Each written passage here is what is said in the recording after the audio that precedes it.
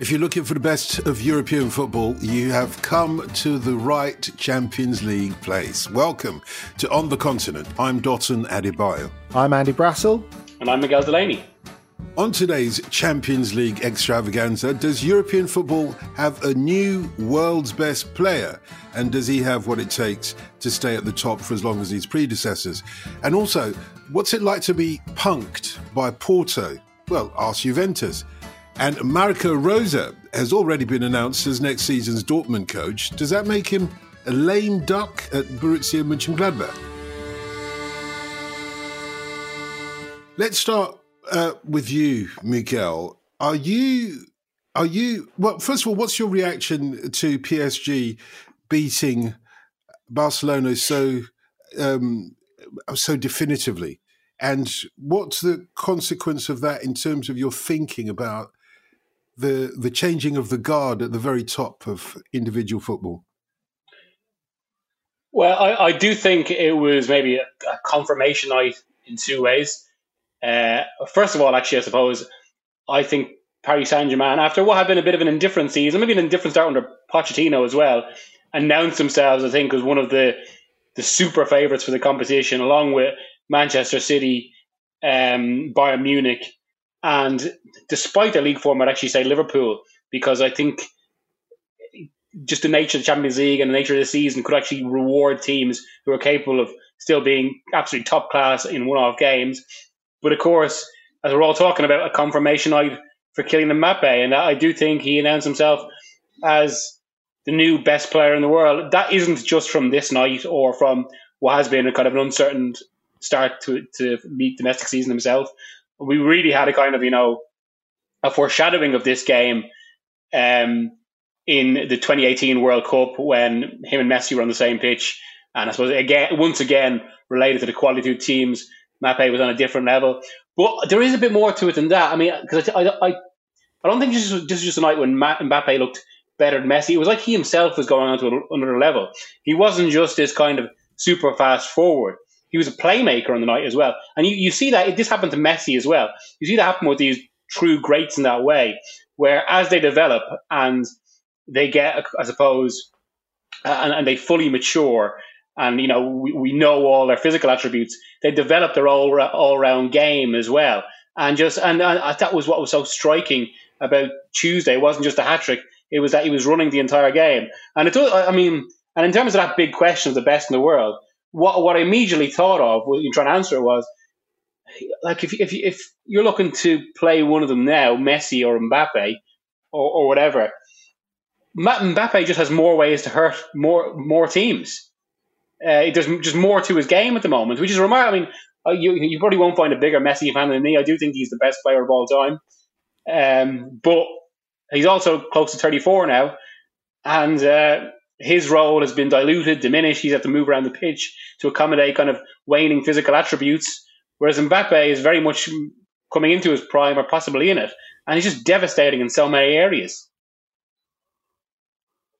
And I think there's the sense as well that Mbappe played this game with quite a lot of economy, I thought. For someone who is, as you say, so incredibly fast, I don't think, it didn't feel like he bust a gut in this game. It felt like a very, very good game from him, and his best game in a while, because either side of Christmas, he's performed a little underwhelmingly, if we're being perfectly honest, certainly domestically.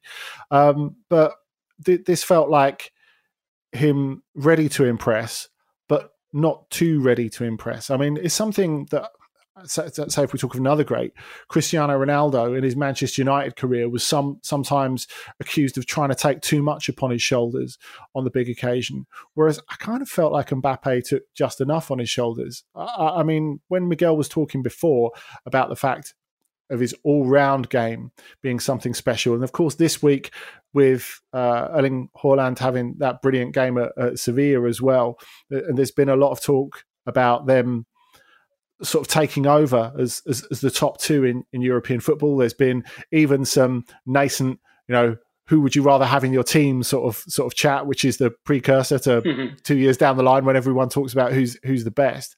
For me, there's not a question at the moment, even though it's a facile conversation.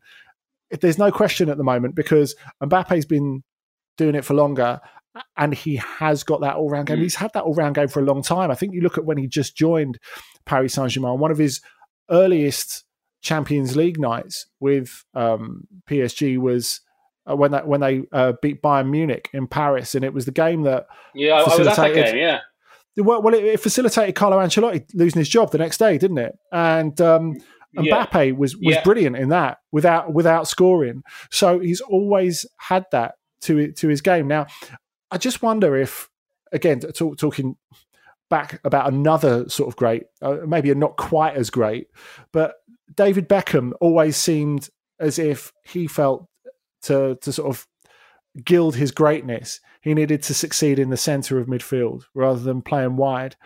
And I kind of wonder if this is the one little fly in the Mbappe ointment, the idea that he has to play as a fixed point centre forward to be recognised as the greatest. I don't think that really matters. I don't think you can nail him just to one place. And I think the fact that he can pop up all over the shop is one of the things that makes him so special.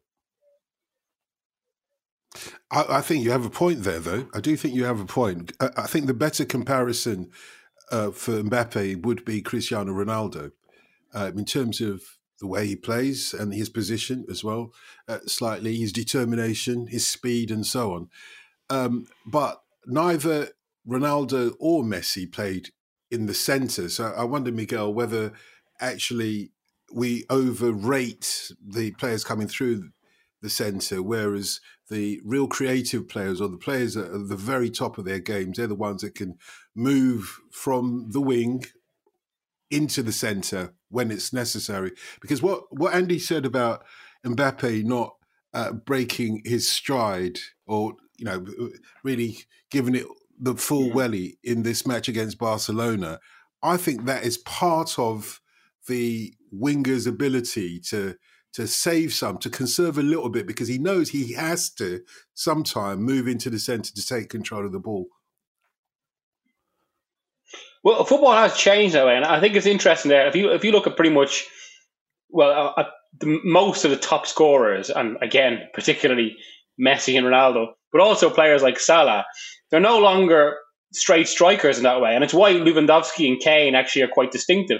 Most of the scoring now comes from players arriving in the box and finishing and taking advantage of, I suppose, breaking ball in that way, because it's such a pressing game. And I suppose that ties into something we're going to talk about maybe in terms of with Marco Rose and German influence.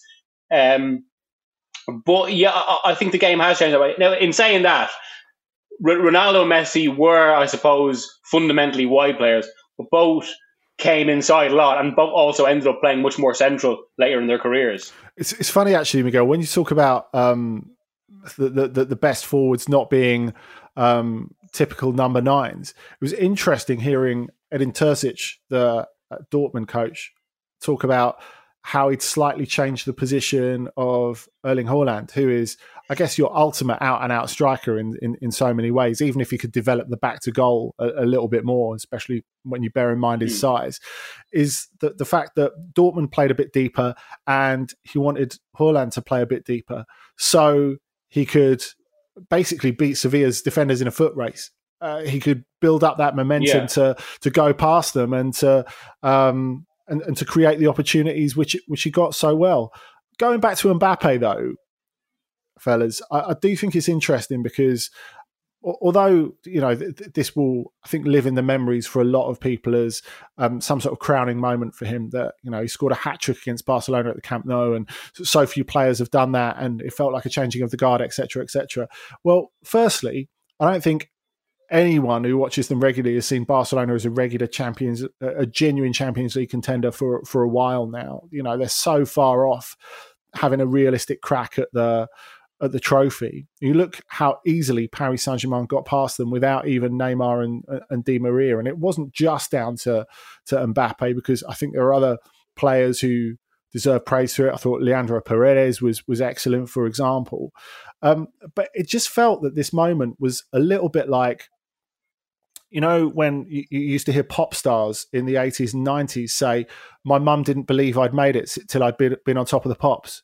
is almost like a way of communicating to non-football obsessives that this player has arrived, when of course he actually arrived a very long time ago, and this was him having a good night rather than a night that made him into something extra, where he took an extra step up into the stratosphere or anything like that. I think as well, when you put it in that context, you look at the atmosphere in the build-up to the game when the Catalan media in particular really had the hump about stories in France of Paris Saint-Germain's interest in Messi. And of course, this all goes back to, or most of it goes back to when Neymar said after the Manchester United game in the groups, "Come what may, I want to play with Messi next season." And there's only one place that can happen, Paris, because financially it cannot happen in Barcelona. And of course, this was something that was being worked on. It is highly hypocritical, obviously, the Catalan media talking about someone unsettling one of their players. But I think it was interesting to see in the build-up. It was almost, there were parts of the French media that were selling it to themselves, like, we know Neymar's going to stay. He's going to ink that contract in the near future. And whereas it's not so clear-cut with Mbappe, like, Paris Saint-Germain remain confident that they can sign him to a new deal after he'll only have a year left at the end of this season. But parts of the French media were selling it to themselves as, oh, well, if Mbappe does go, we could kind of replace him with Messi. But now, Miguel, after this game, what does that look like? I mean, has this brought home the ugly truth of you would be replacing, as you say, the next best player in the world with someone who's almost 12 years older than him and who would cost about 10 times the salary? That's exactly it. And I was even thinking about it in relation to that big, whatever about who's the better player at this point. I was thinking about it in terms of just that investment and that race for Messi maybe at the end of the season. How is it going to look if you're a club that seeks to throw in whatever 250 million into Messi rather than Mbappe? Because, I mean, yes, okay, there might still be debate now, but just by virtue of their age, Mbappe is the future. He's the one that you should be investing your money in. Where would he end up, though? That's a big question, because if Paris Saint-Germain is where the money is... Well, it's long been suggested that he wants Real Madrid, doesn't he? For all sorts, it's almost like Cristiano reasoning. Just Madrid have always been the allure. He's admired Ronaldo himself, and there does seem a certain. I mean, and also this is one of those transfers that's been trailed for years. Now, I suppose the only big question is that it's the economic situation of Spanish football. And actually, I do think this should be mentioned in all this, because we shouldn't go. We shouldn't. I think we shouldn't go and say what PSG are. I mean, ultimately, they're a political project, and there is still. I did find myself watching the other night. It was impossible not to be wowed by Mbappe. But what all that's doing as well is there's an insidious nature to that, in that it's ultimately softening the view of a political project. It's making a political project more attractive and alluring. But there's also a consequence of football here. And let's look what's happening this season, right? We're having a global pandemic, as well as a global pandemic, the effects of the initial outbreak of that pandemic, and a hugely congested calendar, and it's causing huge economic problems for a lot of our biggest clubs. Now, you could say on one level that this was a reckoning that was possibly needed. But the problem is, who is currently looking in the best shape? That's Manchester City and Paris Saint-Germain. Two clubs with state backing. And it's no coincidence they can come through this unscathed. And it is also relevant to the future of European football in that way, in that clubs like Madrid or who's in this new world, who is going to be able to afford players like Mbappe if Paris Saint-Germain have so escalated? And that's something that Paris Saint-Germain targeted in that summer of 2017 when they bought both Neymar and Mbappe. One of the objectives was to drive up wages and fees so high because they knew only a handful of clubs couldn't compete. And we could well see the consequences of that this season and this summer. I think that's absolutely right. And I think... Madrid have been saving up for Mbappe. Everyone knows that.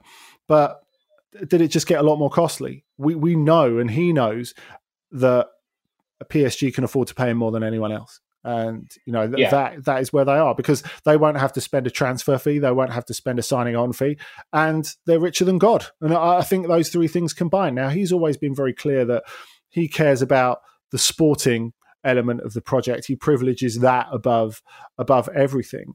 But I do wonder if it sort of leans into a certain direction. If Real Madrid or maybe even Liverpool can't afford Mbappe this summer, and he's unconvinced by the Paris project, are we saying he either re-signs or runs his contract down and it's a free in 2022?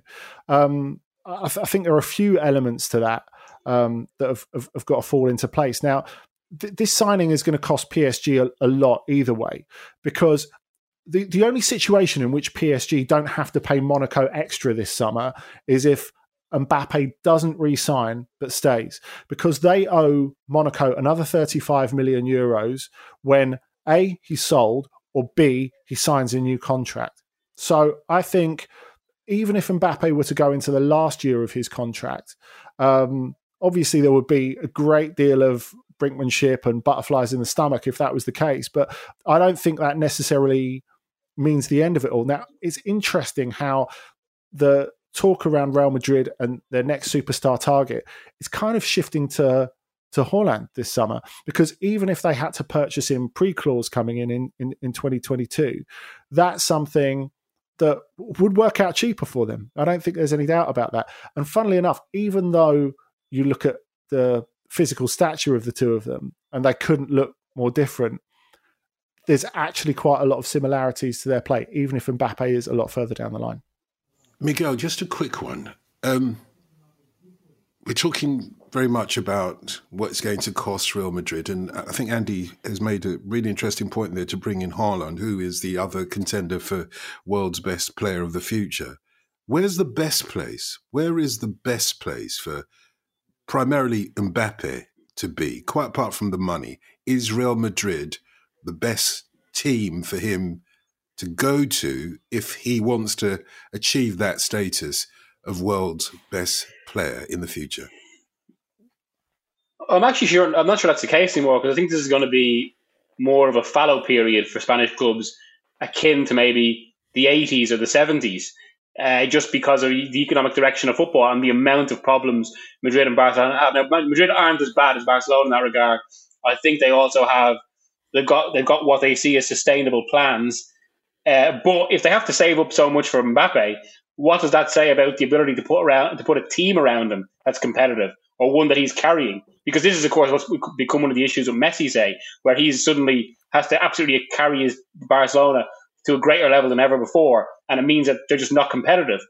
So, I mean, it's the burden of superstardom that way as well. It's not just about kind of picking the right choice, but picking the right team and making sure you're in the position to really make the best of your abilities. And it is possible that the best for all the dismissal of the French league, the best for the future could be Paris Saint-Germain, just because of the economic direction of European football, particularly after a pandemic. And also, from Paris Saint-Germain's side, you'd be thinking that they should really be throwing all their chips in here, because, I mean, whatever about Mbappe's status as a star, he's a Parisian boy who grew up supporting the club. There's a whole culture and, status around that as well.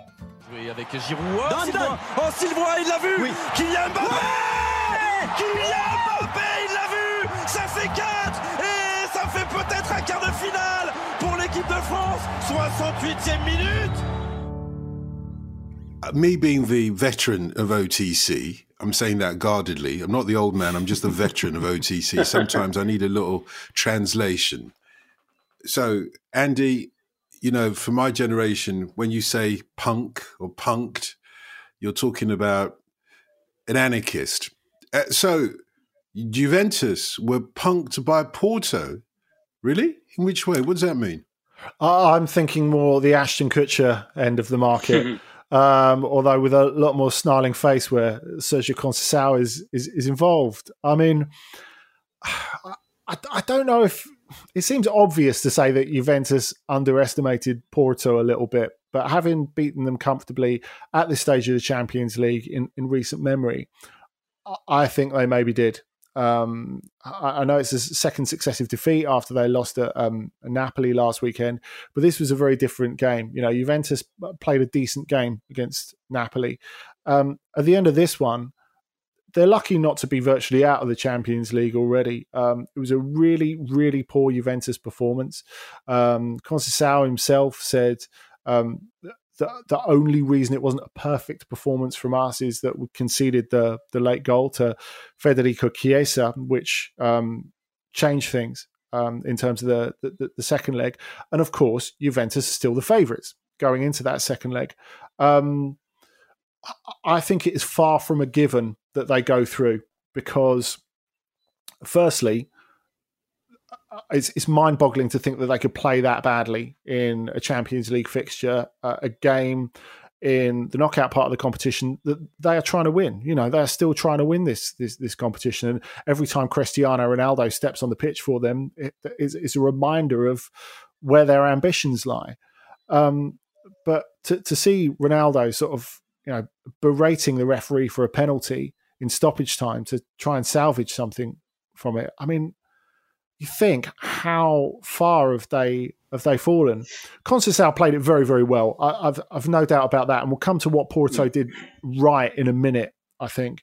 But I think that there has to be some examination, not really of Pirlo, but of the Juventus project, because if they go out at this stage now, which after what happened to them against Lyon last season, I don't think you can rule out at all, that would mean that, well, at the very least, they've been beaten in the last 16. You think of their last 3 exits, actually. If this turns out to be an exit, it would be to a Portuguese league team, a French team, and a Dutch team.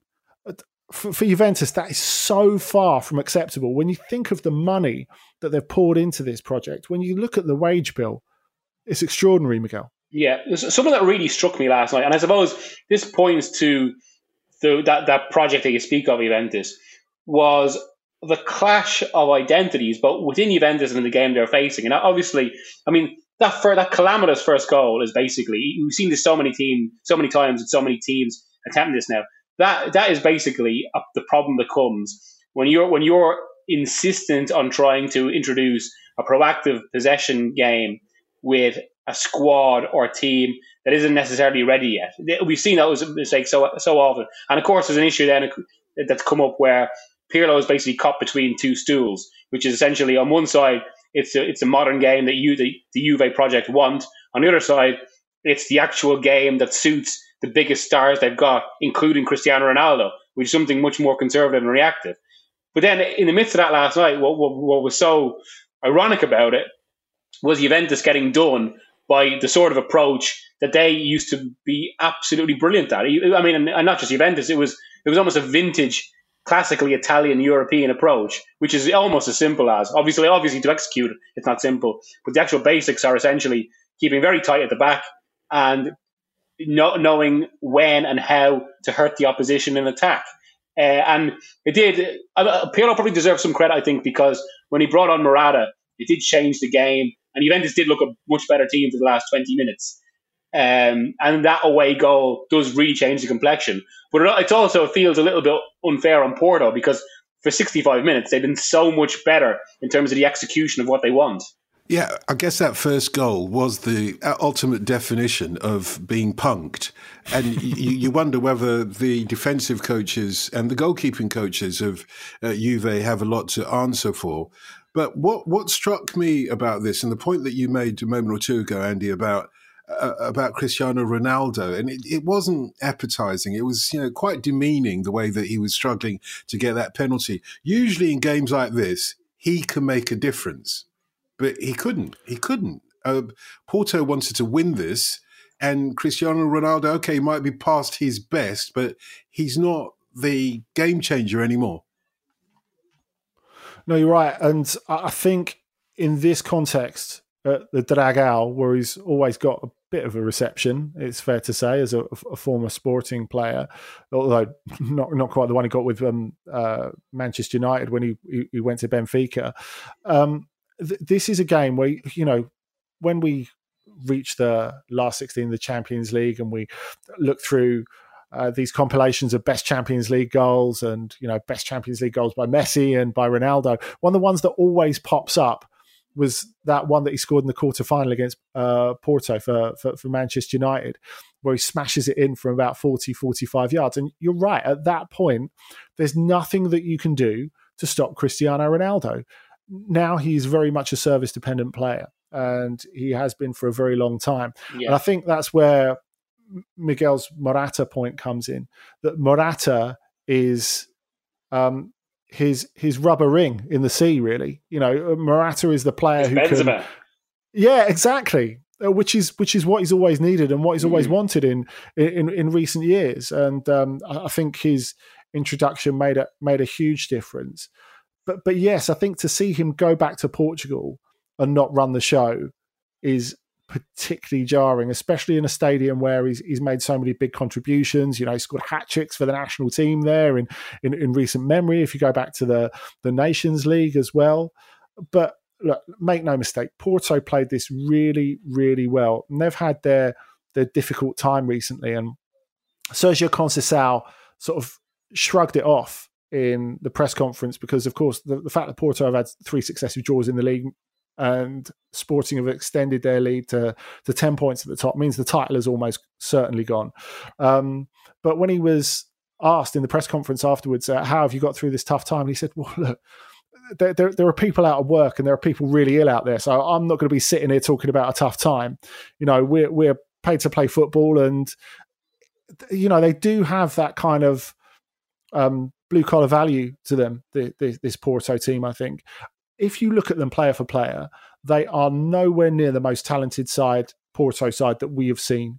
If you go back through Villas-Boas, Jesualdo Ferreira, even not even going back as far as Jose Mourinho, there've been some much more entertaining, gifted Porto sides, but this lot are really physical for a Portuguese team. They've got this never give up attitude, and they were just so much more committed to this tie and to getting something out of it than Juventus, I think. Their second goal in the beginning of the second half actually showed determination. It was a decent goal, actually. Miguel, though, Juventus clearly have to do something in the second leg. And when they look back on the videos of their performance, they already know that they were rubbish. But when they look back, I think they might be very embarrassed, particularly their performance in the first half.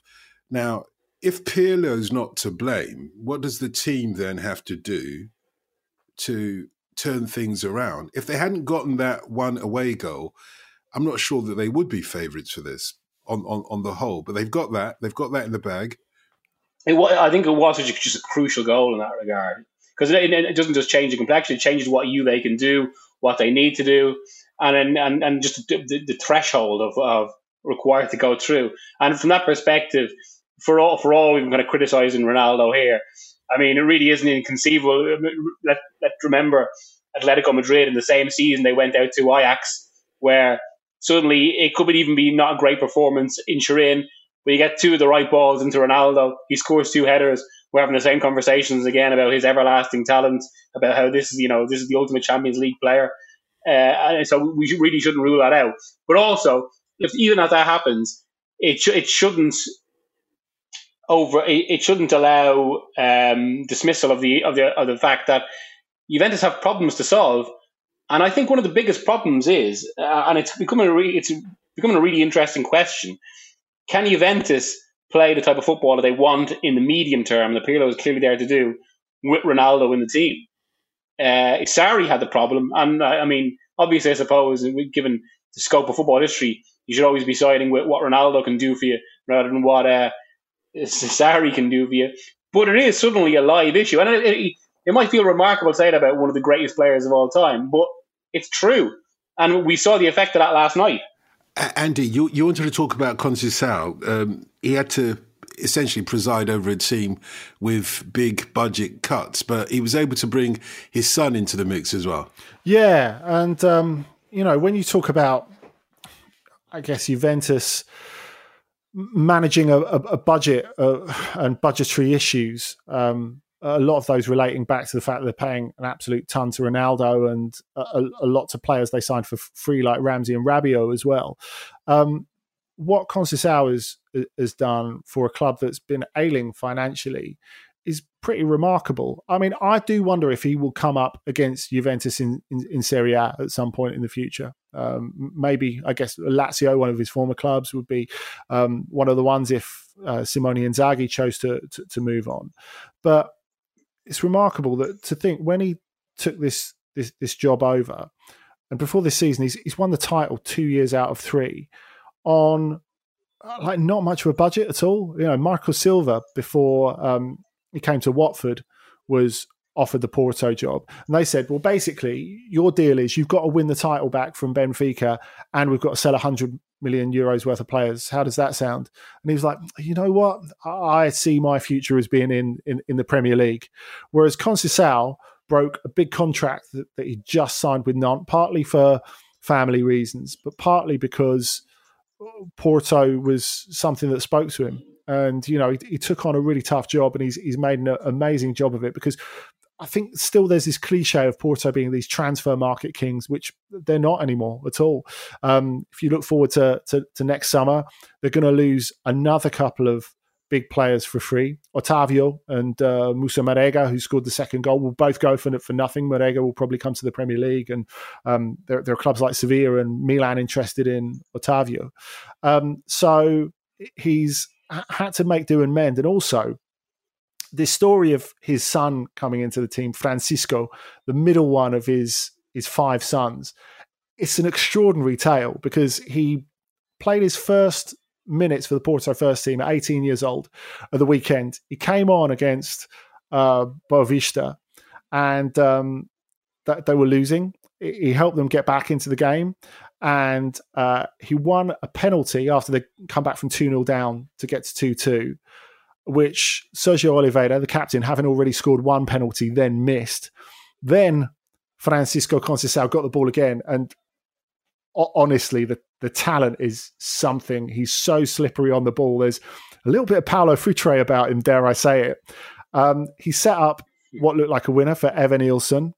It was celebrated wildly, and it was one of those moments where the whole world around Conceição Senior and Junior stopped. It was father and son hugging each other, looking into each other's eyes, crying. It was a beautiful moment. And then, obviously, the goal was disallowed 5 minutes later by VAR, which is the most heartless, borderline application of VAR that I've seen. Of all the many VAR moments we've seen and complained about over the last while, it was one of the worst. But I kind of feel that this was their fairy tale ending, because against the team that Conceição Senior has had so many battles with in Serie A, his son comes on near the end, helps them tough it out, and makes his Champions League debut at 18. Thanks. It's more like HAL in Space Odyssey rather than VAR. Just cruel. Atenção, Maré de Taremi, gol! Erro da Juve e Taremi! 1 minuto 1-0 Porto! In the Bundesliga, there's an impending changing of the guard.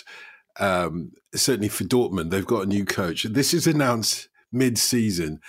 Marco Rosa is going there, but what about his current position at Mönchengladbach? Where does that leave him? Do you understand why they do this, Miguel? They announce the new coach in the middle of the season. Effectively, I would have thought leaving the coach in his current job as a lame duck. Well, it's happened a few times in European football, to be fair, and with players more so, the situations often happened to Dortmund. So I suppose it maybe put a different twist the next time they suffer for it. But yeah, I mean, we have seen this, and I suppose it's different when there's an element of goodwill from the club and almost an appreciation for what you've done. And then it becomes a different kind of momentum about it, where it becomes about kind of, let's end this the right way rather than let it peter out. But of course, it does create, I mean, with the most classic example of all time being Ferguson's decision to announce his retirement for 2002, it can lead to a kind of a psychological slackening off, because players know the manager's not. It's subconscious, but it does happen, and there is a danger to it. But I suppose it's something that's impossible to avoid, ultimately, because news will leak out. So it's better that all the parties involved get a handle of it. That's why it happens, but it isn't necessarily always for the best. That's it, isn't it? It's to stop that drip of speculation. And I think the thing is, there's amicable ends to a business relationship, and there's just business-like ends to a business relationship. I think this kind of falls more towards the latter, really. I mean, the club haven't really criticised Marco Rosa, but Max Eberl, the sporting director, has said, well, look, I know people are criticising us for the clause, but if you want to criticise the situation, don't criticise Rosa, criticise me, because I put the clause in his contract, and if I didn't put the clause in his contract, he wouldn't have come to Borussia Mönchengladbach in the first place, which I think is right. I mean, as Miguel says, we've had this happen before many times, especially in German football, where, bear in mind, Julian Nagelsmann was announced as the next Leipzig coach a full year before he actually took the job on. I realise this is slightly different this time, because there's a direct rivalry to get a Champions League place now between Borussia Mönchengladbach and Borussia Dortmund. So you're sort of fighting to keep your integrity in the present while closing your eyes and not worrying too much about the future. Because if he's kind of backing a project that could completely change what he goes into at Dortmund, if they don't arrive in the Champions League, as we said last week, Dotton, not only does Sancho have to go, but maybe they have to sell a Reina, a Rafael Guerrero, maybe even, God forbid, an Erling Haaland. So in terms of the team that he'll have around him next season, whether they make the Champions League or not, this will have a massive effect. Of course, after that win in Sevilla in the last 16, mainly authored by Haaland, maybe they'll win the thing, and maybe that's their way of getting there. I don't know. Stranger things have happened in the Champions League over the last while. But they feel happy that they've got Rosa. There's no doubt about that. Because, especially in recent weeks, there's been this feeling of not only they knew that Edin Terzic, the current incumbent, the former assistant to Lucien Favre, wasn't going to be the long-term solution. He wasn't going to be their Hansi Flick. But there's just been that lack of leadership on and off the pitch, and that feeling of we need this alpha with a strong philosophy who can really lead us forward. And of course, the idea that Dortmund have kind of mourned since Klopp, this lack of, a real snarling, jumping up and down on the touchline, crash bang wallop kind of football sort of leader, which is what they feel that Marco Rosa could do. And of course, Marco Rosa played for Klopp at Mainz, and he's very much Klopp endorsed, and I think that counts for a lot. I suppose the good news, Miguel, for Mönchengladbach fans is that Rosa, being a gentleman, has promised not to nick any of their players and take them with him to Dortmund, which is great. But just in case he stops being a gentleman, which of the players at Mönchengladbach would he take with him to Dortmund, just in case? Well, I mean, that's another situation we've seen many times in the past as well. And let's not forget, it's not usually the managers that make the decisions anymore. It's sporting directors above their head. So that's kind of almost a little bit of an empty call. I suppose, I mean, the big one, especially given this Champions League season, is Thuram. It's going to be fascinating to see how that plays out. Now, I suppose Dortmund Dortmund aren't quite Bayern in that way. They're not. I mean, even though as these things go, it tends to be trickle down, and everyone's always coming in the next step. But they're not quite as they haven't been quite as ruthless in terms of always taking the players or hobbling the teams from just below them. I don't think they're above nicking other kids' lunch money, to be perfectly honest.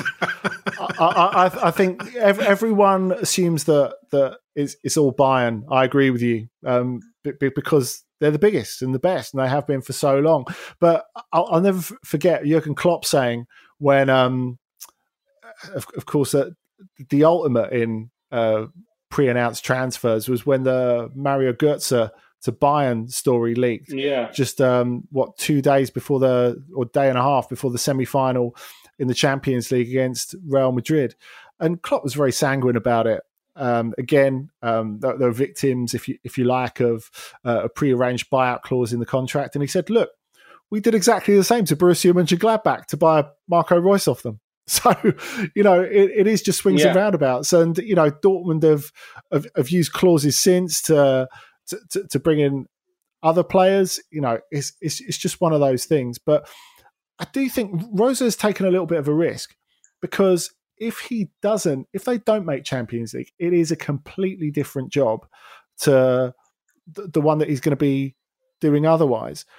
I was impressed, though, that Edin Terzic, and I'm pleased for him, actually, because he comes across as a good guy who's put in a good effort and has really just not had the requisite authority with a team and a squad that's more pig-headed than you would think. They've managed to produce good bits of football, really good bits of football in 2021, but only in really 10, 15-minute spells. I think the thing that impressed me against Sevilla is, like, in the second half, they defended, and for the bulk of it, they defended pretty well. So I don't think you can quite talk about it as a turning point yet. But I don't know, if I was of a Dortmund persuasion, what would give me hope is that the players do seem invested in it. And I think the fact that they know Rosa is going to be there at the end of the season, for someone like Haaland, for example, this is absolutely huge. And say, as we're going back to the beginning, if someone doesn't have the money to buy him, which I think is quite possible, he needs to be convinced that he can stay at Dortmund the extra year. And knowing Rosa is coming and knowing that the club has a plan is big for that, I think. Yeah. As well as that, I do wonder. I mean, I wrote a piece in this last week, or actually started this week, for the kind of the resumption of the Champions League. But with congested schedule and there are, as with some domestic leagues, we are going to see a few distortions we wouldn't usually get. And I wonder whether we'll see a situation similar to the start of the expanded Champions League in 2000, 2007, where clubs are actually still, they're adjusting to kind of the Europeans. They're used to having so many games, or in this case, so many games in such quick succession.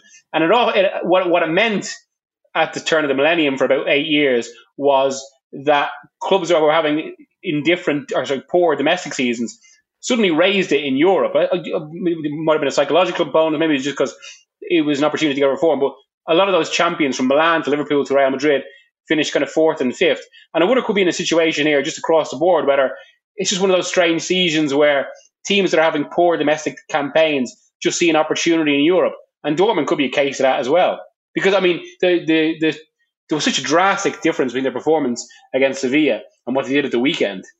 It's fascinating when we're talking about German coaches. That always seems, they seem to be very much an important factor in the success of teams nowadays. I know every generation has its sort of regional coaches, Italian coaches or Dutch coaches, etc. It does seem to be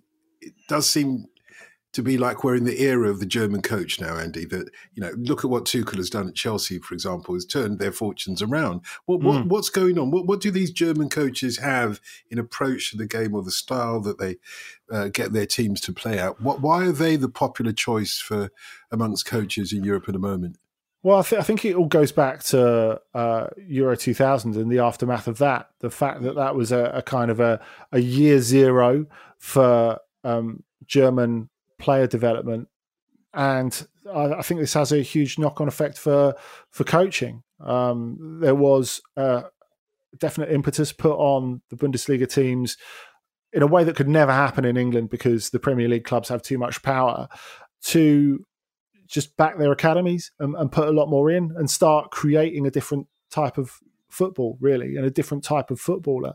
And that's something that led to the 2006 World Cup, later led on to various finals, and then the win in 2014 in Brazil. So I think coaching and the development of players is a discussion that has completely changed in the 21st century in Germany. Now, I guess another thought we've had out of the Champions League this week, Miguel, is what next for Julian Nagelsmann? Because I don't know about you, but I felt quite strongly the way in which I went out of the Champions League last season. And of course, they did brilliantly to get to the semi-final against Paris Saint-Germain, suggested that there's very much a ceiling here. And I had that feeling again against Liverpool, where they weren't terrible, but they were undermined by a few big mistakes at key moments, which are kind of a legacy of generally of having young players, although obviously the mistake for the first goal was made by a quite experienced player in Marcel Sabitzer. I wonder when Nagelsmann decides to move on, because he is intensely ambitious, where does he end up? To me, I think the Premier League seems quite a clear option. Yeah, completely. In fact, there's been indications he's already looking in that direction. And just as regards Leipzig this season, I mean, the proof of recent football history is kind of financial disparities escalated and teams have been stripped apart more quickly. I mean, just a classic example of that. If you look at the Partizan Belgrade team that got to the final in 1967 as a kind of a modern, as an equivalent at the time of a surprise team doing well. I remember doing a piece on this, and I think it took them 6 or 7 years to be stripped apart, or like say the 700 players to go. Now, obviously, there were other reasons because of kind of, Yugoslavia was a communist state at the time, all the rest of it. Whereas nowadays, a team that does well on a given season, they often lose the majority of their players within a year. And the recent proof of football is, no matter how well a club is run, no matter how good the model, performance levels just can't be sustained if you keep losing big players. And again, Dortmund are a classic example of that, as are Tottenham Hotspur, who are one club who've been seriously looking at Nagelsmann. I mean, I've already heard in the last few weeks that if Spurs were to get rid of Mourinho, which is something I don't think that will happen at least until the end of the season, Nagelsmann is on the list. But I have to say, I think Nagelsmann has almost outgrown Spurs at the moment, and I think he'd be looking much higher. Chelsea were interested in before they went to Tuchel, from what I've heard, because they realised Nagelsmann wasn't available, and I think he'd be looking at maybe a top job in England, one of the real big four. It's the point where we ask you to select a game of the week for us to enjoy. Do you have one, Andy, first? Yeah, I think there are some really good ones this weekend, and I'm really keen to see how Bayern Munich get on Eintracht Frankfurt, who are absolutely on fire at the moment, on Saturday afternoon. However, there can only be one, and it has to be the Milan derby on Sunday afternoon. Of course, Inter have just finally taken over at the top from Milan after Milan surprisingly lost to Spezia, which Nicky wrote about so brilliantly in the Guardian this week. I know. It feels like Inter have got this moment that they have to seize. And if they can at least get a result that keeps them top of the table, that will be the next little test for them. But I don't know. I feel that Milan have still got a little bit in the tank. This is where we see whether Inter have got the sang-froid to close out the title, I think. Miguel, so you've got the Milan derby to compete with. Can you match that? Well, since Andy took that one off me, I'm going to go for Paris Saint-Germain and Monaco. As much because of the situation at the table, of course, as all the hype around Mbappe this week, especially given this is his old club and some of the subplots we've mentioned in this very show. And of course, because, I mean, there is, let's not forget, as good as Paris Saint-Germain looked in Europe, there is, at the moment, that bit of pressure on them in France. And I mean, for Pochettino, or for this team not to win the league this season would be huge. I still suspect they'll eventually tear away, but they need to win a game like this to do so. And so there's a bit there.